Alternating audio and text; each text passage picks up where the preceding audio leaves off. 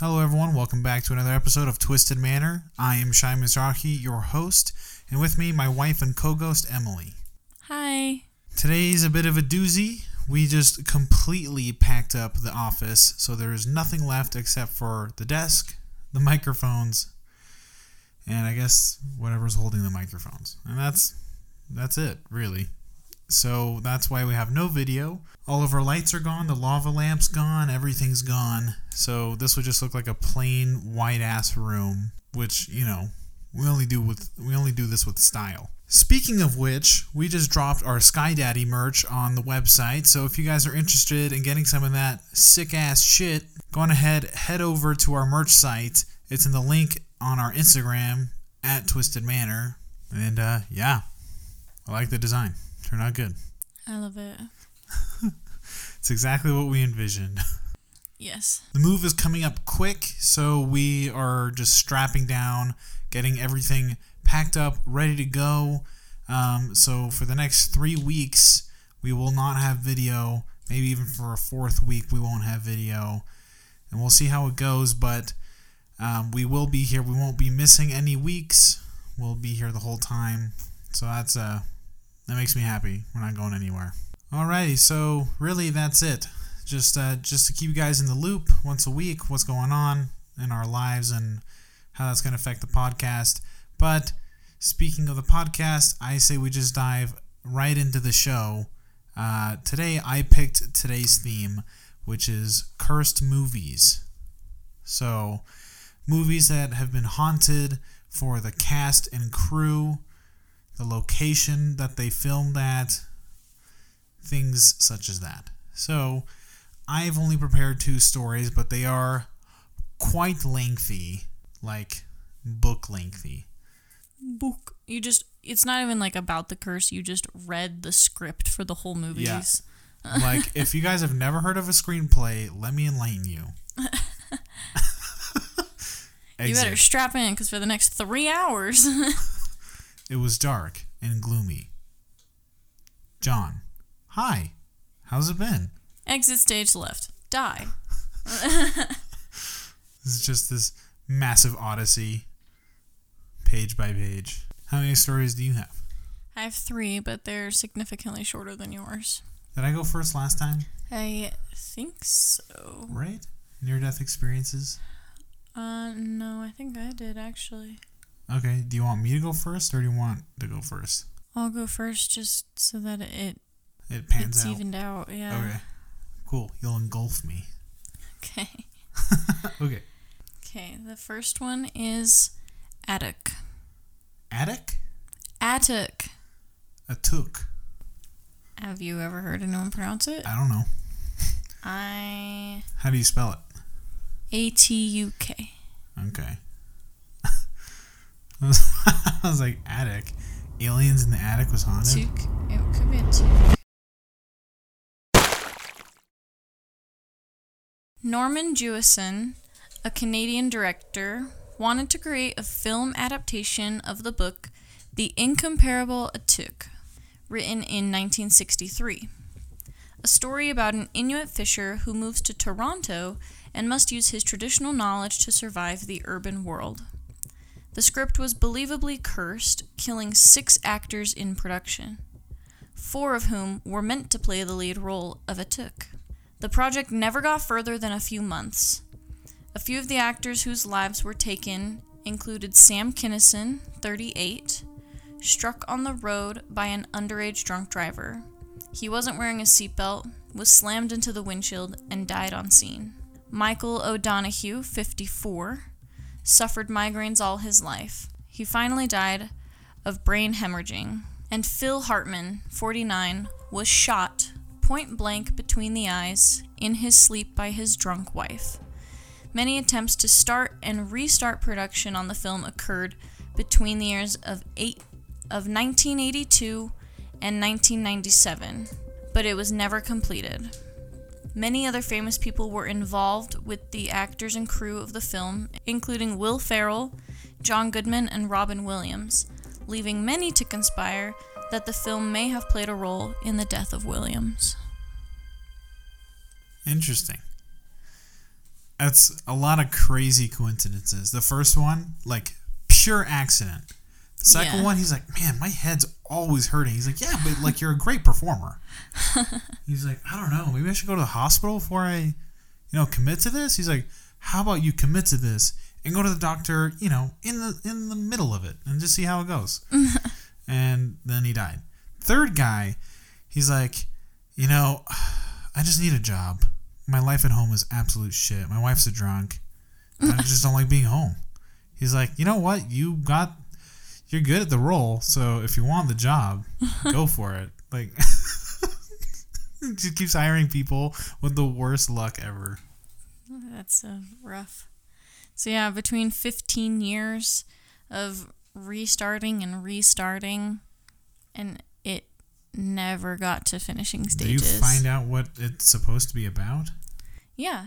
It said it's so in the book it's an Inuit fisher who moves to Toronto, but in the movie adaptation he was going to move to New York City, I think. Right, but like that's all it said. Okay. I didn't read the book. Basically, maybe it's like jungle to jungle. It's like an indigenous fisher who's learned all these very traditional and hands-on, outdoorsy kind of ways of life, and he is forced to move into the big city and is trying to relate the lives and the styles. It could be like Jungle to Jungle with Tim Allen. I've never seen that. He has a son that he doesn't know about, but he was raised along the Amazon River. And so he brings his son back to get to know him, and his son is like, not behaving like a normal human being would in New York City, and he's like pissing in people's plants, just like out in the middle of the dentist office, or like releasing his pet spider in people's apartments. Why? So Tim Allen's character fucked an Amazonian? No. He fucked a researcher who's like, my life is along the Amazon River, and she just fucking is. It's beautiful stays down there. Yeah, I would. If I could, I woulda, and we never would have met. So, well, we met, but coulda, shoulda, woulda. Could have been living down there, living the dream. Always having to take my malaria medication. You don't want elephantitis? That's not in the Amazon. Is it not? I mean, I'm sure there's cases of it like all over the world, but elephantitis originated in Africa, didn't it? Well, I know it's a big study in Africa, but I just thought it was carried around by mosquitoes. So I just figured where there's a thick-ass, evil mosquito population, elephantitis just followed. They have malaria in Africa, don't they? Yeah. Yeah, so why can't it be both? For both of them. It's elephantitis. Are you looking it up? Yeah. It starts when mosquitoes infected with roundworm larvae bite you. The tiny larvae survive in your bloodstream and grow. They mature in your lymph system, which results in accumulation of fluid, which eventually breaks down the immune system, and you can't protect yourself against diseases anymore. So it's caused in assistance by the mosquitoes. It's not caused by them, but yeah. Can I get a gross alert? So, fun fact for those of you who don't know this kind of thing, I find this stuff fascinating. But the idea of where unicorns and ogres come from. So, when the Spaniards started invading Africa... Spaniards who are 8 out of 8 dumb, might I add. Conquistadors, brain 2 out of 10. Oh, hang on, it's me from Spain. Well, they just had these very, very narrow Christian views. So they absolutely had no, they had no curiosity in the world. Yeah. Like I feel like when I went to the Amazon, I was like, dude, that's super cool. Like, I want to know more about your cultures and your origins and your folklore, and I want to be immersed in that. And the conquistadors really just went, ew, what is that? That's different. Kill it now. The conquistadors really had no curiosity. They were absolutely shot down as children. I know, because not even like Columbus was interested in finding something new. He's like, I'm just going to India. He's like, I came here for spices, and all you people have is like dirt. Yeah, like you got like corn. What is that? Wow, cool guys. Everyone has corn. Fucking kill these guys. They don't know how to make real crops. Real crops? What is that? He even hired like an Indian translator, and he's like, "Go converse with the people." And he tries talking to him. He's like, "What did they say, great translator?" Columbus, I gotta be honest with you, I have no fucking clue what the hell they're saying. I've got to tell you, I have no idea. No. Alrighty. My first story is the Amityville horror movie remake in 2005 with Ryan Reynolds.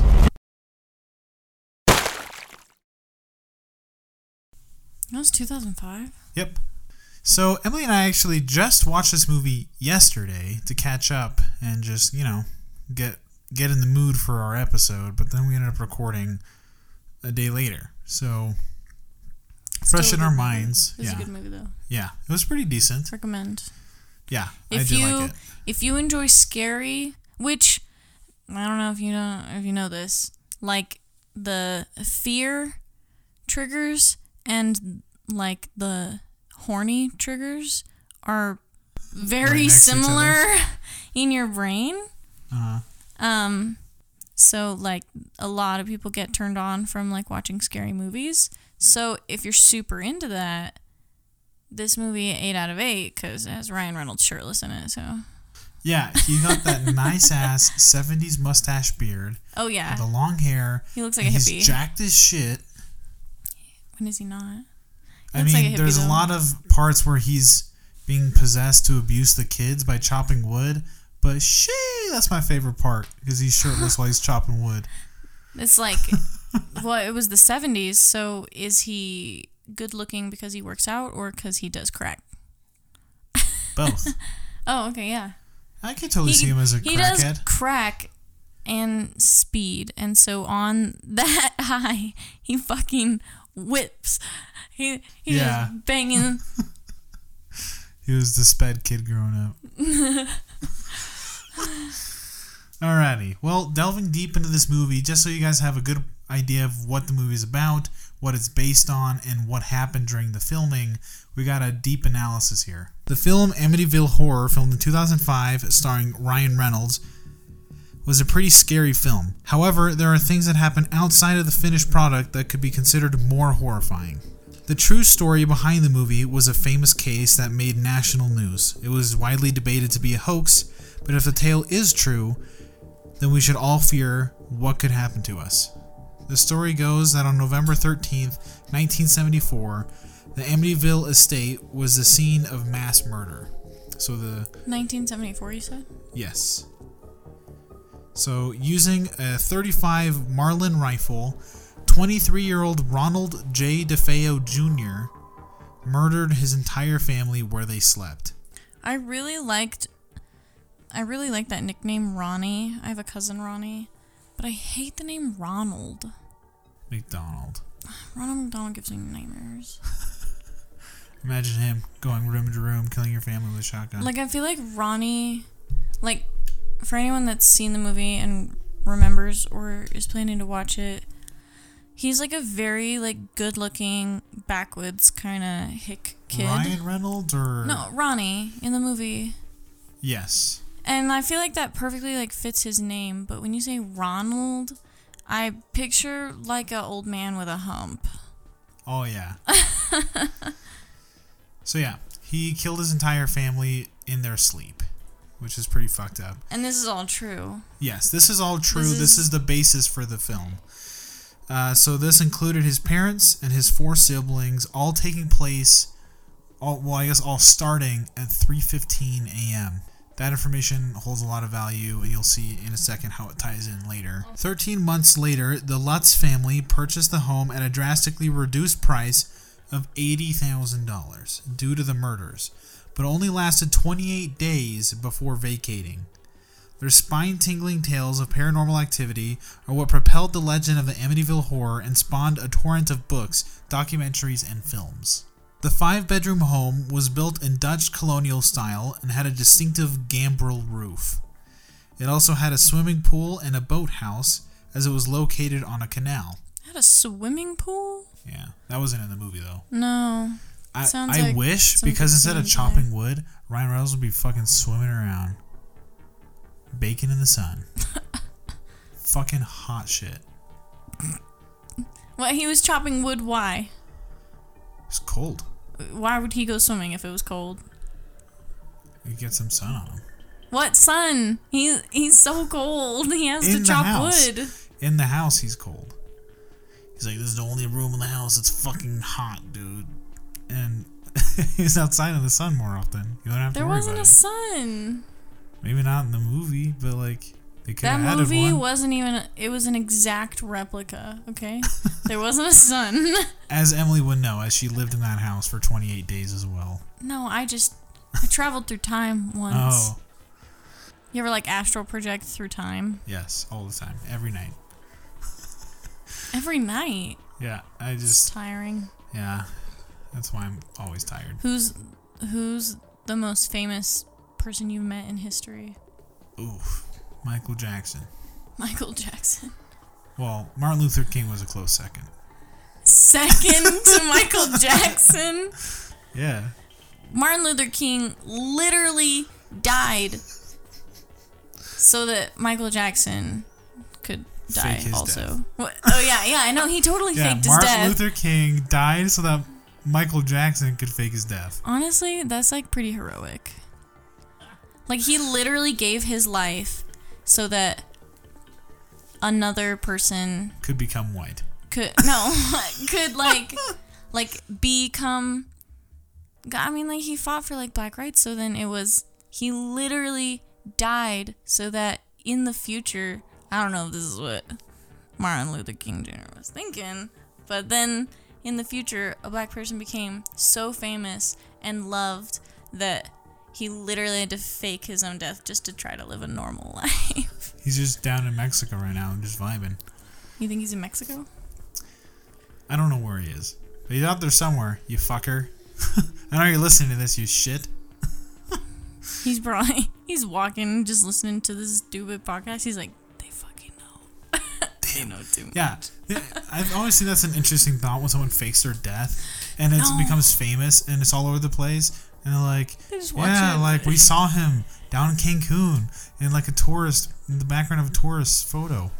And he's like, shit, I gotta be more careful. He's like watching the news later. He's like, that wasn't even me. I never even went to Cancun.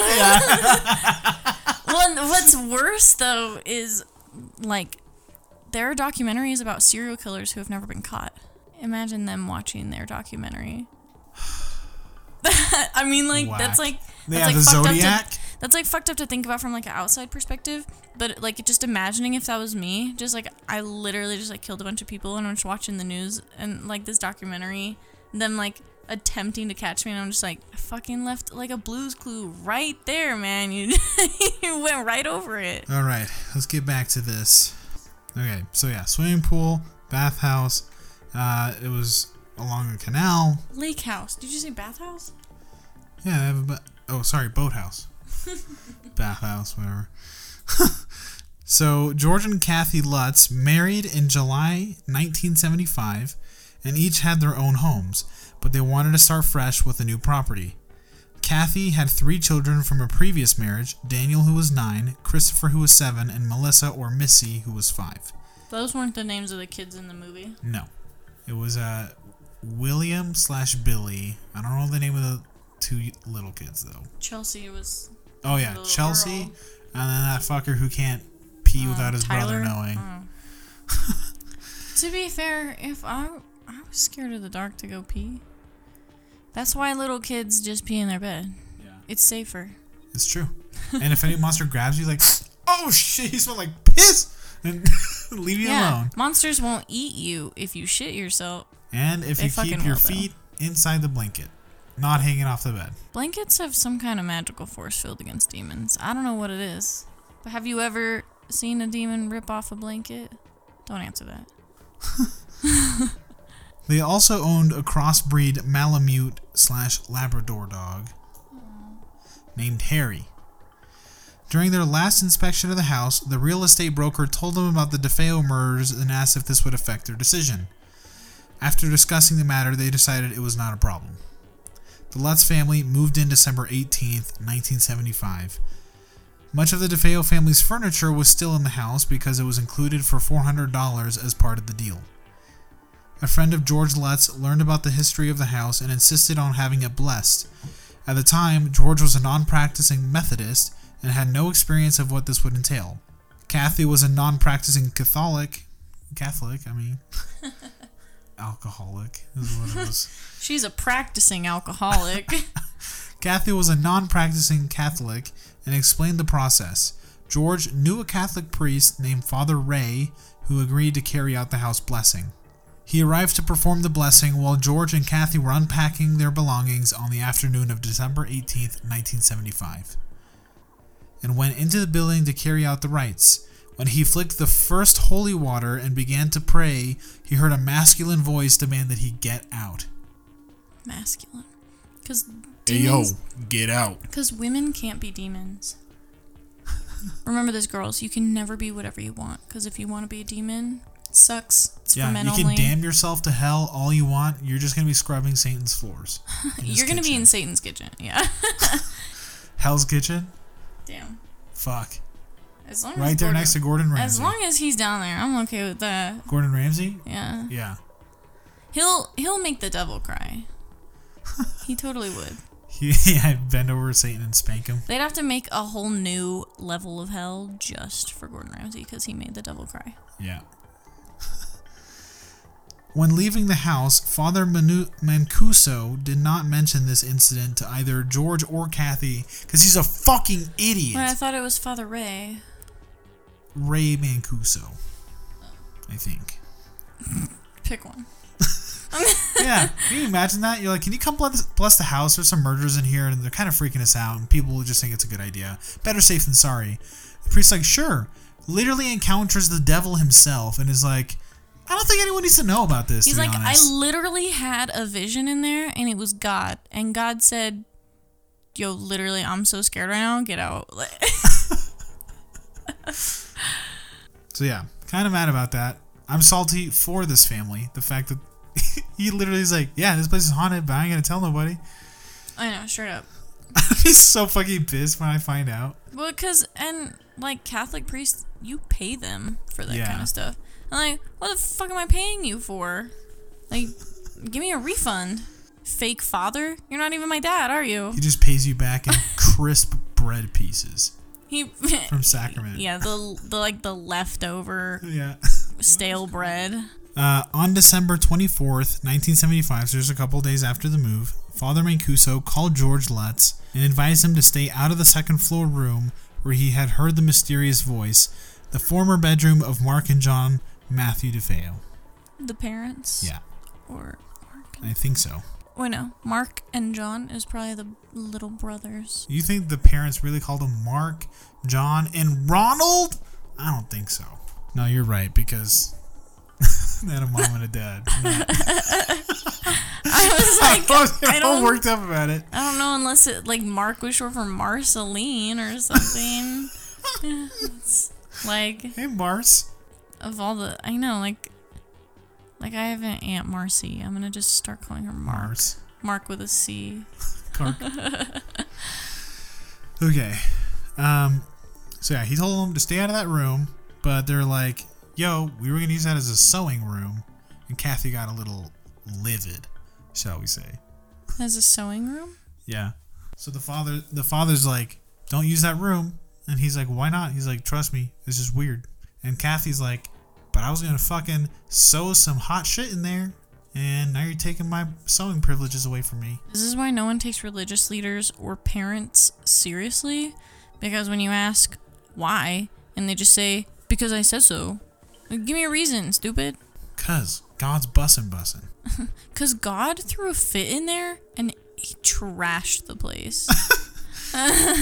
God threw a banging party. All the demons were there. I was nervous. Well, here's the catch.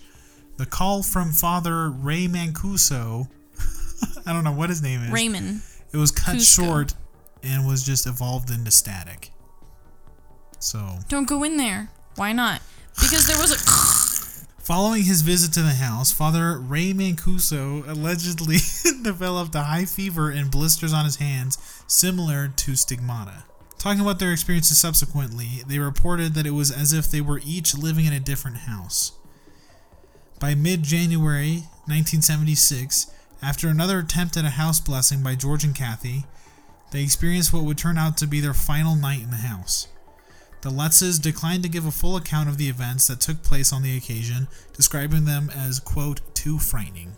Kathy said she levitated, saw glowing red eyes, and began having nightmares about the murder.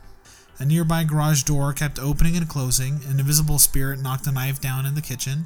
A pig-like creature with red eyes stared right into the soul of George and his son Daniel from a window. George would be awoken by strange noises at 3:15 every night, the time of the murder, while Danny's youngest sister Missy acquired a strange imaginary friend. The family said many of the things that happened echoed the events of the murders, and strange smells, cold drafts, and moving objects completed their experiences. After the Lutz family left in a hurry, a group of paranormal investigators, including Ed and Lorraine Warren, had a sleepover in the house and tried to speak to the ghosts. The ghost hunters set up a timed camera that ended up snapping a shot of what looked like a ghost child peeking out from behind a staircase. You have that picture? I do. It is right here. You see him? Pretty freaky photo. I have chills. I'm gonna cry. This is a quote from Lorraine Warren. She says, "The very first night that Ed and I went into that home, I was fearful, but I didn't know what I was fearful of. As I was going up the stairs, I reached the point where it felt as if a force of water was coming against my chest, almost like a waterfall," she said in the clip, explaining her initial feeling inside the haunted home. "It was the worst feeling. I stopped on the landing and held tight to the relic that was in my hand and asked for strength and direction in going forward. It felt ominous to me." During the filming of the 2005 remake of the original film, released in 1979, Hollywood star Ryan Reynolds claimed that every morning at exactly 3:15 a.m., he and other cast and crew members would wake up. Oh my god. If that happened to me even once. Like, you know, in the script, like, oh yeah, I'm supposed to wake up at 3:15 every night and have these, like, dark premonitions and stuff. If that happened to me once in my own house that I woke up at 3:15, I would quit right then and there and I'd fucking move. I would shit all over my bed. I'm moving. I would shit on the alarm clock. What the hell?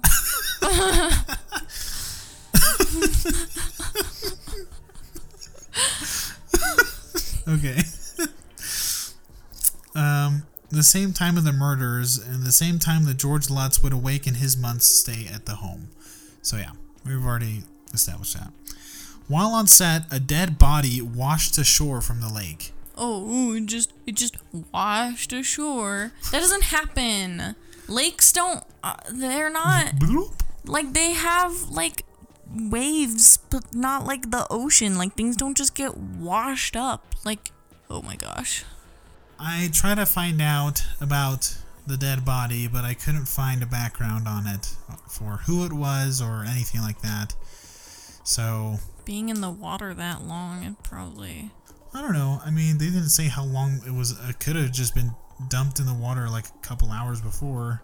Maybe. Whatever the case. I guess, yeah, then it'd probably be floating if it was like a recent murder. Yeah.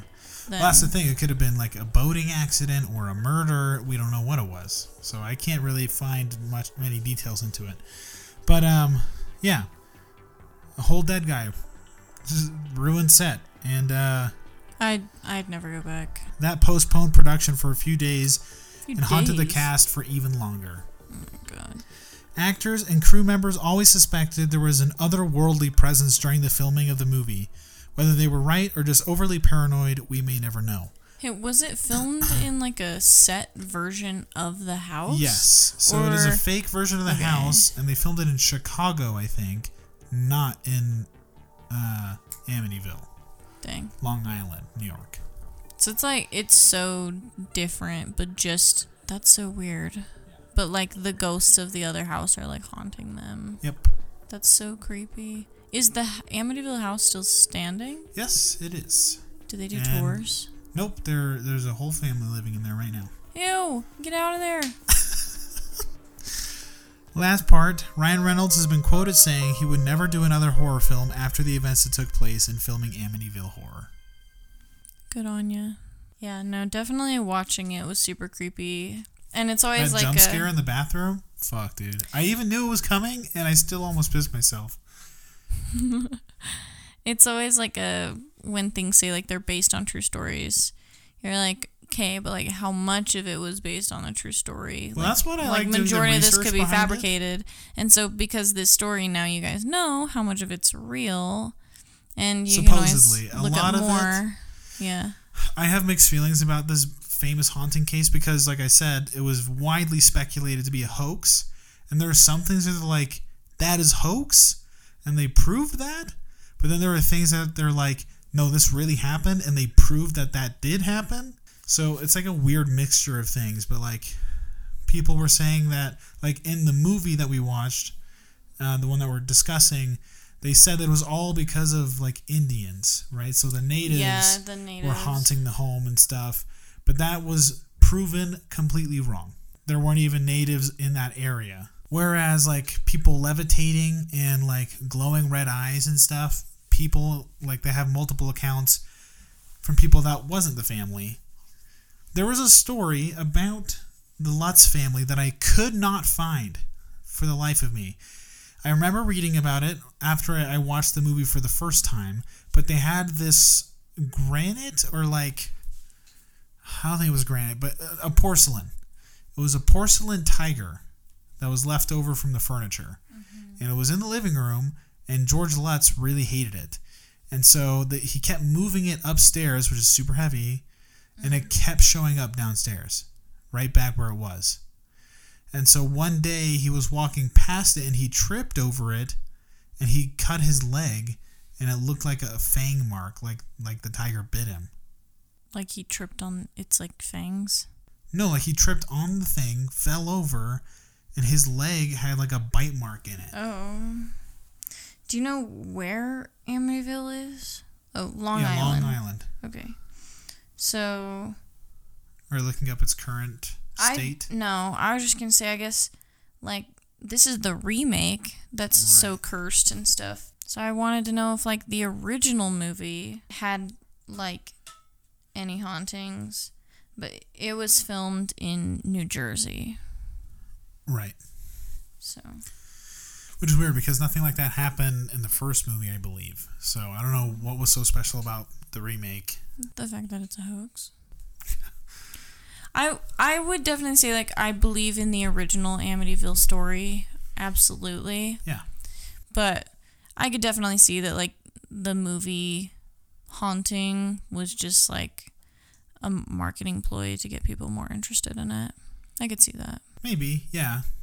I am a big fan of Ed and Lorraine Warren and their work, and I believe that they're highly credible. So those quotes that I found from her, like explaining how she felt initially just from stepping in the house. Oh yeah. I totally believe something weird happened there. And I totally understand, like, maybe some things were hoaxy, and they're like, this happened, but just so that, you know, it gets more widespread. So, like, even if it's not true, it's getting around more. So, more coverage. Yeah. So, I can see where that could come from. Yeah. No, I definitely believe in, like, the original story. I just don't know how much I believe in the movie. No, like... The murders or the family moving in after the murders? The Lutzes moving in after. Like, in real life. But the movies I can definitely see are, like, a marketing ploy. Yeah. Trying to, like, replicate it and stuff. I was explaining to Emily when we were watching the film that they do that thing where it's a black screen. It tells you, like, what day it is because they're only there for 28 days. Yeah. So on the 28th day, they came out with this huge, like eye-opening plot discovery. And it's like... all of this is happening because of the natives and a reverend and all this stuff. But I explained to her that, again, they didn't tell anyone what happened that last night that they were there because it was so scary for them. Yeah. So every movie that's been made about this is all speculation what happened that 28th day because no one really knows. Mm-hmm. Okay. Anyway, let's go on to the next story. Okay. This one is The Poltergeist. The Poltergeist was a horror movie trilogy that first aired in 1982. As creepy as the movies are, however, the additional curses may be creepier. The series was said to be cursed, and it supposedly led to the deaths of 4 actors. The first being Dominic Dunne, 22, who died during production. She was found outside her home, her boyfriend kneeling over her. They got into an argument that led to him hitting her, pushing her into the bushes, and strangling her to death on the ground, although he claims to have no memory of those few minutes. She didn't die instantly, but was put on life support for less than a week before being euthanized.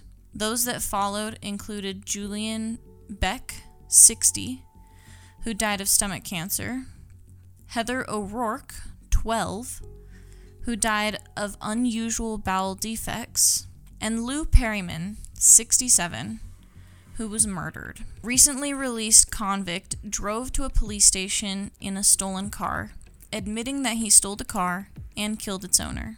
The police tracked down the car's owner and discovered Perryman in his home, killed by multiple strikes from an axe. A documentary on the curse began in 2015, but never made it to production. Jeez, I didn't know that. That's interesting. Yeah, a little spooky. I couldn't find anything as to why the documentary was stopped, but it was definitely, I thought that was a little strange. Yeah. My last story is the Conjuring franchise, going back to Ed and Lorraine Warren. Pretty much every movie in the Conjuring universe has had some spooky happenings on set. Based on the real experiences of paranormal investigators Ed and Lorraine Warren, there have been many reports of strange and paranormal happenings on the sets which are all equally creepy. The first spin-off film, titled Annabelle, was released in 2014 and was directed by John R. Leonetti, who claims to have experienced not one, but 2 supernatural occurrences while on set. The first came when he found 3 lines drawn through a dusty window which looked like finger marks. The second came when they shot their first scene with the demon. The demon actor went up the elevator and headed to where the other actors were, but as he was walking down a hallway, a giant glass light fixture fell on an actor's head who was playing a janitor. To make matters even creepier, in the script, that same hallway is where the demon kills the janitor. Quite the coinkydink. Well, he was just the real demon probably just saw the actor as his understudy. He was trying to get the job done. Oh yeah. In the set of the first Conjuring film, revolving around the Perrin case, the actors who played the Warrens were strongly affected by both the Perrin case and its dramatization, just like their real-life counterparts. And not just because it spawned a successful film franchise whose universe is still growing today. Vera Farmiga portrayed Lorraine Warren, who professed herself to be a clairvoyant medium. Lorraine's intrinsic connection to the spiritual world seems to have rubbed off on the actress who portrayed her, because Farmiga found herself mysteriously and repeatedly waking up between 3 and 4 in the morning on set. Wait, what do you mean on set? That's just what it says. She just takes her nap. She sleeps on set? And doesn't go home. I live and breathe this movie, John, okay? Yeah, talk about method acting. It's jarring enough to note that this time frame is commonly known as the witching hour or the devil's hour, a time of night associated with heightened supernatural activity due to the belief that witches, ghosts, demons, and the like reach their greatest power during this window, and that the line between life and death, physical and supernatural, is at its thinnest. Well, it's statistically proven that if you're going to die in your sleep, it's between those hours. Yeah, that's when you're going to die. The specific time window in which the witch character died was during this witching hour. Farmiga was so shaken by the experience that it was she who pointed out to the director the uncanniness of this connection. The actress's sleep troubles persisted even after the movie wrapped. In addition to sleep disturbances, Farmiga also dealt with mysterious claw marks that seemed to follow her wherever she went. Like, on her or, like, on things around her? You'll see. Even transcending both physical and digital barriers. What the hell? The first time she encountered a set of 3 mysterious claw marks, they appeared on her computer screen, an interesting choice for a spirit to reveal itself. Like, you think, like, it looked like someone had scratched the screen of the computer? No, or it just imagine, showed like, up. Looking at, like, a Google Doc and, like, Yeah, in the like computer, Google your Doc. Google Doc is, like, ripped up like it was a real piece of paper. No. It's just 3 random scratch marks on, like, her Word document. Like an image. She took a picture of her computer screen Okay. when it happened, and it looks like that. It's just like an image. I don't know what you want me to say. I don't know that, like, I thought it'd be cooler if, like, a piece of paper was ripped, but that's your Google Doc. But it really just kind of looks like she copy-pasted a picture from Google.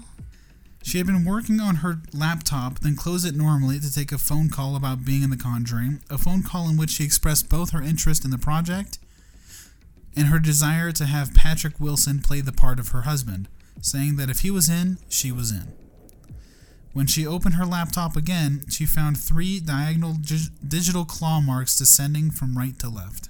Later on set, she again discovered 3 claw marks, but this time they cropped up much closer to home. Well, I guess the question is about the computer. Like, could she exit out of the claw marks? I don't know.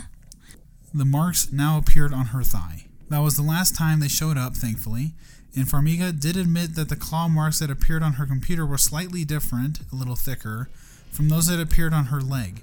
But maybe all that means is that there wasn't 1 supernatural force after her, but 2. She's really trying to, like, get the fingerprints of these demons on her. Speaking of bodily marks, Joey King, the actress playing Christine, one of the 5 Perrin daughters, also apparently ended up covered in strange bruises after just a couple of weeks of shooting, despite not being involved in any of her character stunts. Patrick Wilson revealed in an interview that there was no rational explanation for why a child would sustain such marks on set, as the production was very strict about not putting the children in physical danger for stunts or any other reason. Wait. King... So she did sustain these on set? Mm-hmm. Okay, because my immediate next thought was domestic abuse. And King never had a bruising problem before or since. Oh, dang. Okay, yeah. The Warrens' objects were guarded with extreme care, the haunted objects in their display room. Mm-hmm. But it's terrifying to even think about having a collection like that in your basement. It was probably pretty scary just having a replica built on set, and the scariest part of all this, that some of the artifacts on the set seem to have a life and nature of their own. So these fake artifacts in the fake room seem to also be haunted. Well, some people like could argue that it's never going to be exactly the same. Obviously, like, if the Annabelle doll is haunted, it's probably not the same spirit that haunts the original doll. But I mean, like, how do you think Ouija boards work? Like, they're all just factory made, but they're meant for that reason. And if you're going to make a doll for the purpose of possession, something's going to be open to that. This was probably the phenomenon confirmed by the greatest number of people, including producer Rob Cohen. Certain objects, most notably a certain wooden pig, mysteriously kept moving all around the room. Why a pig? I don't know. Things got worse in the sequel.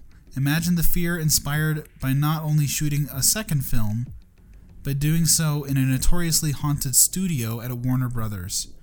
Apparently, Studio 4 is the most haunted soundstage on the premise. Francis O'Connor revealed that a priest actually blessed the set at the beginning of production. But apparently, this wasn't enough to stop some unsettling things going on. When Lee Wannell, who wrote and starred in James Wan's 2010 horror film Insidious, stopped by to visit his old friend, photos from the movie Insidious mysteriously showed up on his iPad. This was despite the fact that they weren't even saved to his PC or iPad at all, and he couldn't get rid of them either. What? What do you mean he couldn't get rid of them? Probably just kept hitting delete and it just wouldn't do it. That's so creepy. It was just images from the movie. Right, so James Wan is the director for a lot of these films, and his friend from the Insidious movie just came to visit for the day, and all these Insidious pictures popped up out of nowhere. Freaky. A I crew wouldn't member, invite that friend over anymore. Yeah. A crew member ended up taking a video of curtains repeatedly moving by themselves. This happened after everyone had wrapped production for the day and gone home, with just a few of the crew left on the soundstage. At the far end of the stage, a set of huge curtain drapes started to move on their own and continued to do so even though the air conditioning was off and no doors were open. Patrick Wilson took the video and showed it to Juan. The craziest part was, in the video, the person behind the camera walks up to the curtains and looks behind them to find no one and nothing responsible for the movement. That freaks me out so bad. Like, watching people, like, record, like, home record, like, on their phone and stuff, like, supernatural Doors things in their moving house. And lights turning on and they off. just, like, walk right up to it and check. And I'm like, you wouldn't catch me near that house for weeks. Like, I would literally become homeless. Like, that's... Yeah, those films always scare me when, like, the bathroom light turns on and off, and they just go in the bathroom. And they're I'm like, what look, the fuck there's are no you one thinking? in here. And I'm like, there fucking is, though, isn't there? Fucking get out. So yeah, those are just a few scary things from some movies from the franchise, and we could go on more and more, but to keep things from going on too long, we'll just stop it there. So freaky. That's so scary. Mm-hmm. For both of those casts, like, oh my god. This whole episode, our inconsiderate ass landlord and all of his buddies came over to just laugh like fucking hogs. So, if you guys can hear all that laughing and slamming in the background, I apologize on behalf of my stupid ass landlord. When you apologize on behalf of someone, do they have to actually be sorry? I think it's one of those things like when your friend's drunk and like he's sorry, he didn't mean it. Like, it's just one of those things that like on their behalf is just like they don't know better because they're fucking dumb or inebriated. Okay. You ready? Last one. This one is Moana. Macbeth. Oh, started with an M. I was close. Yeah, you were. Very. They're like the same story. You know how like The Lion King is based off of Hamlet? Moana is actually based after Macbeth. Yeah, that part where Maui's crying and like, out, damn Spot, out. What? This play has a long history of curse and superstition. Anyone who has been involved in their high school play knows not to say the name of this play. Mm-hmm. I have heard that, actually. Many refer to it as the Scottish play in order to avoid saying its name. The curse was said to have originated during the writing of the script. Shakespeare had conversed with real witches to learn of actual spells and incantations to put in his play. When the witches warned of putting real spells in, Shakespeare disregarded their concern. The witches then put a curse on the play and every production of it thereafter. Nice. And like kind of petty Classic. and stupid. They're like, oh, you can't use real incantations. Why not? Because we're just playing put around. an incantation on you. I don't know. She's Anyway. like, what the fuck you say to me? Nothing, your greatness.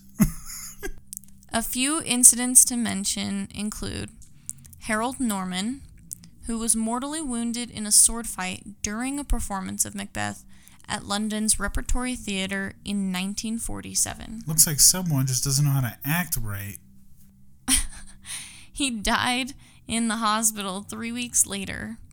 Okay, was he like acting and his co-star fucking stabbed him? They were, during a performance, they were in the sword fight, and he got wounded. I don't know. His co-star just cut off his hand. Shink. He's in critical condition. can't play guitar That's why anymore. we don't use real weapons anymore. When have we ever done that in a school play? In 1947, people died. This is why. Yeah, he's like, my granddad fought in the war, actually, and we're going to use it in the play. This sword that he had. It's the blood of his enemies still on it. Okay. In December of 1964, a fire burned down the Di Maria II National Theatre in Lisbon, Portugal, at the time that Macbeth was being shown. In 1980, a production of Macbeth was shown at the Old Vic. It was reviewed so badly that the theater company disbanded shortly after the play. Mishaps on the set of his film, including an opera of Macbeth, led director Dario Argento to believe that the film had been affected by the curse. I think that's so crazy that the play was so cursed. That was like, this was the most ass performance I've ever seen. Everyone fucking one-starred Macbeth and just killed the theater. People literally lost their whole livelihoods. People got divorced over this. I think that's such a crazy outcome. Like, come on, guys. We got to pull together. This is going to be the craziest, most fun play we've done of all time. And they're piling in months and months of work of just like, that was good acting, George. Can't wait for the opening night. And everyone's like, this was so fucking shit that I'm going to shut you guys down. Damn. They had no confidence after this. Yeah, they never got another acting job ever. In 1988, Bulgarian singer Bancho Banchevsky committed suicide during a nationally broadcast matinee of Verdi's opera Macbeth. Not so nice. He propelled himself backwards from a balcony railing at the Metropolitan Opera House in Lincoln Square. Ari Aster, writer and director of Hereditary, said that during filming, Alex Wolff told me not to say the name of the Scottish play out loud because of some superstitious theater legend. I smugly announced the name, and then one of the lights burst during the shooting of the following scene. Damn. Even I have witnessed the repercussions of disobeying the rules of the curse. This is from you talking? Uh-huh. Okay. In high school, while doing makeup in our costume room, I spoke the words of the curse play. Later, throughout our showings, we broke 2 glasses and lost the weapon. Macbeth is easily the oldest curse performance, yet so classic, I doubt it will ever stop being a staple in theater. That's super cool. Yeah, I got yelled at for saying the name. I'm gonna freak out. Watch the audio for this podcast just be like all static. I'm gonna cry. After saying Macbeth. Well, no, the rules are like, you can't say in like a theater setting. Like, you can just say Macbeth, like not relating to the play or like talking about it. But like me personally, like, you can say it like outside of theater and stuff. But I said it the night of our first performance during costuming, and every performance following something happened. Yeah, I'm gonna cry on the day that like we talk about something super creepy and there's just no audio. For real. There are some people who do think that the curse applies to 24/7. So like I've had like theater teachers never say the name. All right. Well, that was an interesting show. I think we're just getting better and better every episode. Thank you guys for listening. It's been a pleasure talking about this interesting, I don't know what to call it. Thanks for watching with your earballs. And you're fired. Oh, okay. You're getting a new co-host who doesn't say such vile things. I got my Tuesdays back. We will see you next time because we know how to hack into your phone's camera. I'm in cahoots with the FBI agent that's in love with you. Nice. So I'm trying to get him, like, you know, give him a chance to, you know, ask you out, give him some confidence. We just recorded this on Valentine's Day. It had no Not even a single ounce of Valentine's Day We celebrated spirit. Valentine's Day yesterday, and then I absolutely said fuck it, and it's not Valentine's Day anymore. It's when I want it to be. If I didn't get the day off of work, it's not a real holiday, okay?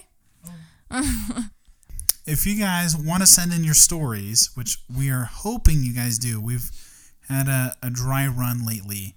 I love hearing from you guys. I know you guys probably love hearing from us too, and we have plenty of anecdotes. But, I get bored hearing Shy's same creepy story all the time. I'm ready for some fresh, squeezed ghost stories. And, a lot of the stuff that we do is just research into stories that exist. Yeah. And a lot of it is hard to find firsthand accounts of what happened. It's not as raw as when you guys send something in. For sure, so yeah. If you guys want to send us something, you have two options. One is for the main episode, the main story, and that is emailing us at twistedmanor.sub@gmail.com. Another option is to go to our Instagram at twistedmanor, follow the link in the description box, and that will take you to Telenym. And that is a shorter version of what you can write for us, and we will use that as a bonus story at the end of every episode when we get them. Okay, I have a question. Yeah. Is it telenym, like telephone and name? Or is it telling, like telling them? Telling them my story? Telling them my story? You see what I did? Telling them. I see what you're saying. Two Yeah, I was telling them earlier. Yeah. Yeah, I think it's like that. I be telling them my story. That's sick. That was my attempt at beatboxing. Don't forget to go to the merchandise site. Again, follow the link in the Instagram bio at Twisted Manor. Look at the new merch that we dropped. Skydiving merch is out there. Do not forget, as well as our super awesome Frostbite merch, Blood Vessel merch, and who can forget, Always Trust the Animals merch. So that stuff is all out there. And of course, our classic Twisted Manor merch. So hop on that shit. It's super comfortable. I bought a handful of things already, and I love all of it. So that is it for this episode, guys. Thank you guys so much for listening, and we'll see you in the next episode of Twisted Manor.